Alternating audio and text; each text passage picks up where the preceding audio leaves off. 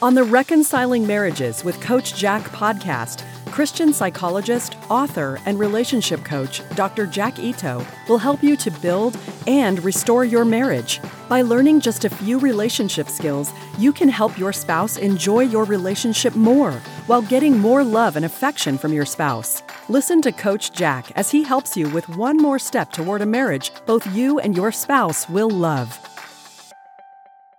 This podcast is titled Understanding Your Spouse for a Better Relationship. Sometimes what our spouses do or say can be hard to understand. Do you ever wish that you could understand your spouse better?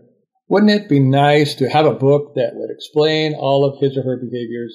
But then again, would that really improve your relationship? Or would you be so upset with what you learned that you would wish that you didn't understand your spouse? Well, today I want to share some of what my 28 years of relationship counseling and coaching have taught me about why people do what they do and why you really don't have to understand your spouse in order to have a successful relationship with your spouse. Too many times in an effort to understand their spouses, people talk about problems, thinking that if they understand their spouse or their spouse can understand them, that their relationship is going to improve. Wouldn't it be nice to find out that you can improve your relationship without having to do all that talk about problems and without having to get your spouse to understand you very well or having to understand your spouse very well? After all, those are obstacles that many people feel are blocking them from having relationship improvement. If you have been banging your head against the wall, metaphorically, trying to get your spouse to understand you, then I want you to know that that's not really necessary in order to work on improving your relationship. I am a psychologist, and I was trained in schools in the United States, like most psychologists here. After many years of doing counseling the way I was trained to, I realized that most methods of counseling are not very helpful for improving relationships, even if they promote understanding and communication. What I learned after doing counseling for a number of years was that what people really needed the most were skills for connecting with their spouses so that they can enjoy their relationships more. And that many times people got hung up on trying to understand each other. Because of my emphasis on teaching skills aimed to promote relationship connection and satisfaction, and a desire to get away from just working on communication and understanding and the typical talk therapies, I switched to coaching. Most methods of relationship counseling are actually more helpful for counselors than they are for the people they counsel. Counseling methods are aimed at promoting understanding by talking about problems and needs. The premise is that if you and your spouse understand each other better, that will lead to a better relationship. All it really does, however, is keep people going back to counseling, hoping that at some point their spouse will understand them well enough to make the changes they want. They have actually confused understanding with desire. Just because your spouse understands why you don't like what you don't like and why you want what you want does not mean that your spouse will be motivated to stop doing what you don't like and to start giving you what you want. And I think that is what most people actually want. They're not simply wanting their spouse to understand them. They're actually wanting their spouses to stop doing those damaging things and to start doing the things that make the relationship more pleasant. Many people work on the same things on their own as they might do in counseling, except without a moderator there, their working on talking and improving communication often breaks down to criticizing, arguing, debating, and complaining. If you're doing that, then it really is a big step up to work with a counselor so you can at least talk in a nice way. Even people who have found out that criticizing and arguing doesn't really make anything better, they often continue to do it because they hope that although it hasn't worked so far, that it will start working at some point. If they can only get it through their spouse's head, what they don't like and what it is they want, They think that if they do that, then their spouses will be motivated to stop doing the damage and to start doing what they want. Many times people also continue to do things like criticizing and arguing because they actually do work a little. Sometimes people will do what we want to just to shut us up, or because they're afraid of making the relationship worse. So they will do it kind of in compliance mode. Even when we get what we want by arguing and criticizing, it still does damage to the relationship though.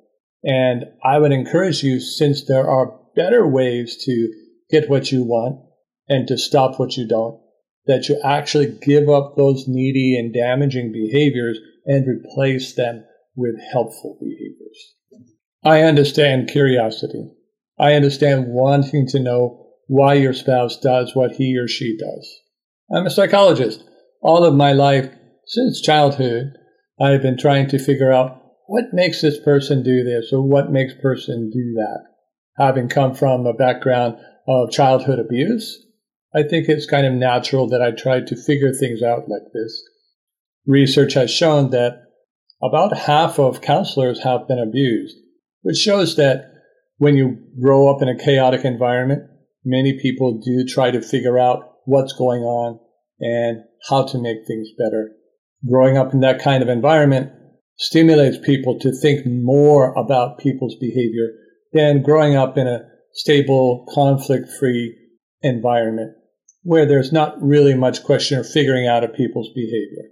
If you grew up in a situation where there was high conflict or where you were abused, I certainly can understand you wanting to know why your spouse does what he or she does. And let me help you a little bit with that. The difficulty understanding that most people have is they try to overcomplicate things. The principles for understanding why people do what they do come down to two things. Either they think they have to, or they want to. These are the two reasons which account for almost all of human behavior, and going beyond that doesn't really accomplish anything more in terms of relationship improvement. We can always ask, but why? But why do they want to? But why do they think they have to? And we can keep going back often to a person's childhood. And that's what many therapists have traditionally done. I haven't found that to be helpful. Whether a person is doing something because they were raised to think they have a right to do that, or they're doing something because they want to do that, it turns out that the methods for dealing with that in a relationship are just the same. When a woman asks me why her husband is having an affair, I know she's been thinking about this over and over, perhaps spending many sleepless nights trying to figure it out. She thinks that if only she could figure that out, that would somehow give her the clue to how to fix things. But you know what? It won't. Knowing why it rains won't help you to change the weather. Knowing why your husband is having an affair won't make him want to stop. All you really need to know is that he either thinks he has to have an affair, which is very unlikely because there are other options open to him, which are much better, or he wants to have an affair. So because there are many alternatives to having an affair, no man really ever has to have an affair. He might say so. He might say, well, I had to have an affair because you won't have sex with me. Or I have to have an affair because our relationship has been bad for so long. And if you just think of that at the surface level, then you might buy into that. But if you use a little critical thinking, then you are going to ask yourself, well, even though he might have some reasons to have an affair, are there other alternatives? Is that the only action that he could have taken? And of course, that's not true. He could have talked to you about your relationship. He could have gone to marriage counseling with you or coaching or to a marriage retreat. He could have done things to help you to enjoy the relationship or having sex with him more. He could also have separated or filed for a divorce in order to try to improve your relationship. There are a number of things that your husband could have done other than having an affair. So it still comes down to, why is he having an affair? Because he wanted to choose that option. In this example, we're talking about an affair, but this is going to apply to most things. If you want your husband to end his affair, then he's going to have to either think he must end his affair, or he has to want to end his affair. When I work with a woman to help her husband to stop having an affair, just as I wrote in my book on preventing and ending men's affairs, we need to actually use two of those things. We have to, one, improve the relationship with him so that he does have more motivation to keep his relationship with his wife, but also he has to be put into the position where he would think that his relationship with his wife would end if he continued to have his affair. Working on both of those reasons to make it feel like he has to give up his affair, and also helping him to want to give up his affair, is going to actually result in the change that wouldn't simply by criticizing, arguing, or fighting, which really doesn't make men want to give up their affairs. It just makes them want to spend more time with their affair partner. Now, in this case, I used the example of a man and an affair. But this is the same for women, and it's the same for other behaviors besides affairs. This is actually the same for every behavior that we can talk about. Now, let's try a couple of other examples. How about this one? Why does my wife not pick up her messes? Which you could apply that to children or husbands or in-laws or your dog or whoever you wanted to. So given the reasons why people do what they do, can you answer this question? Why does my wife not pick up her messes? Well, either she doesn't think she has to, or she doesn't want to, or both. She doesn't think she has to, and she doesn't want to. If that behavior has been going on for some time, the most likely answer is both of those things. How about this example? Why does my wife reject my sexual advances? Which you could also apply to husbands, of course. No mystery here either, but either she doesn't want to, or she doesn't think she has to, or both. The likely answer is both. She doesn't think she has to, and she doesn't want to. When we talk about changing behavior, we don't talk about increasing communication. We actually talk about motivating the person by helping them to want to do the thing that you like, and to thinking that they have to in order to keep a relationship with you good, which they really enjoy having. Relationship building does have to do with helping our spouse to enjoy being with us more, even when it has to do with changing some of their damaging behaviors. We can never build a relationship through criticizing, arguing, fighting, yelling, screaming, breaking things. We can never build a relationship purely by doing negative, damaging things. We can get compliance if we scare someone enough, but we can never build a relationship that way. The key to having a better relationship is not figuring out why your spouse doesn't want to do something, but figuring out how to make your spouse want to do something. It's a far better use of time to learn how to be attractive to the opposite sex than to figure out why they are not attracted to you. You can spend months talking about your past relationship and figuring out why they were not attracted to you, or you can start to learn in 1 hour several important things to work on to be more attractive. That's the counseling versus coaching difference. Do you want to spend session after session figuring out why, talking about the history of this problem, or do you want to learn some things that you can do this week to start making things better? As a coach, I focus on helping my clients to behave in a way that creates a desire in their spouse or other people to interact with them the way that they want. And I help them to use boundaries to make their spouses feel like they have to stop damaging behaviors, whether they want to or not. The result of those two things is a rapid improvement in the relationship for who? For both of them. Whenever you are working to improve a relationship, it's not just for you. You are also working to improve it for your spouse. Relationships improve most when we use both of the motivational factors together. Want to, have to. Suppose you use only one of these motivational factors. For example, suppose you work on being very loving and submissive to your spouse who's having an affair. Obviously, you're working on the want to. They can want to be with you. That is going to make your spouse's relationship better with you because they are going to enjoy you more. What spouse wouldn't like it if their spouse is being very loving and submissive? But on the other hand, is that going to make your spouse want to give up his or her affair or other behaviors that you might be trying to change? And the answer to that is no, not at all.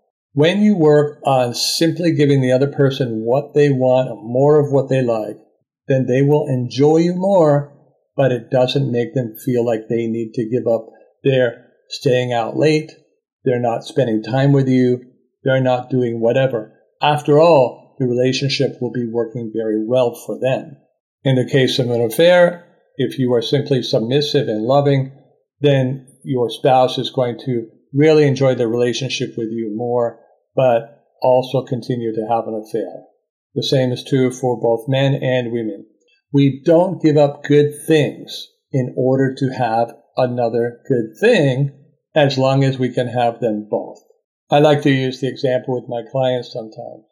If you have a restaurant and you want people to come to your restaurant, then you will work on having really good service and really good food at prices that people also think are reasonable for what you offer.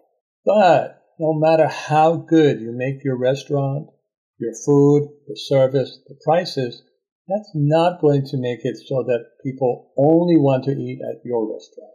They are still going to want to go to other restaurants. We need to remember this when we work on relationships with our spouses, that no matter how good we can behave with them, it's not necessarily going to motivate them to give up other things which they also enjoy, whether that's alcohol, spending an excessive amount of time playing video games or with social media, or many other behaviors. They will enjoy both. So why doesn't it work just to improve your relationship?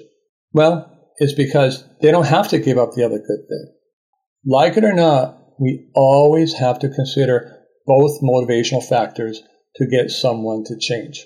We don't need to do that in order to get someone to like us or to enjoy being with us. If that's your goal, you only need to work on the want to. If you want to take extra time to work on figuring out your spouse, I don't want to discourage you from that.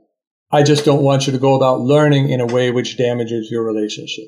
I think it is interesting to figure out how people came to be the way they are, and talking with my wife about why she does things and why I do things. Sometimes we really enjoy doing that. We're from two different cultures and have very different backgrounds, and it can be an interesting thing. We're never bringing conflict into the picture, though. It's just honest curiosity without criticism. So don't feel like you can't talk with your spouse about understanding each other better, or talk to your spouse in a way which promotes understanding. Occasionally, even though I know the two reasons why people do things, I also will ponder questions like, why don't the trash collectors pick up my garbage like I pay them to? And other things which seem mysterious. Many mysteries going on for me in the government and other places these days, but I have to remind myself of the two reasons. And in the end, it never changes what I have to do. I know that even if I can figure out that not picking up my garbage has to do with the driver having ADHD or being on drugs or having intelligence issues or having some kind of bias against people with garbage cans like mine, that in the end, I'm going to have to call the city and arrange for a special pickup. Understanding doesn't really change the actions that I need to take. The same is true for figuring out things that the government is doing. I'm not in politics. I'm not an influencer. I'm not going to be changing these things. I can stress about them. I can wonder about them. But in the end, I can only do what I can do. And I think it's a wise thing to do to not spend a lot of time trying to figure things out, especially if they are things that stress us out. Sometimes it's good just to focus on the things that we can do to have good relationships with the people around us and to motivate them to want to be with us.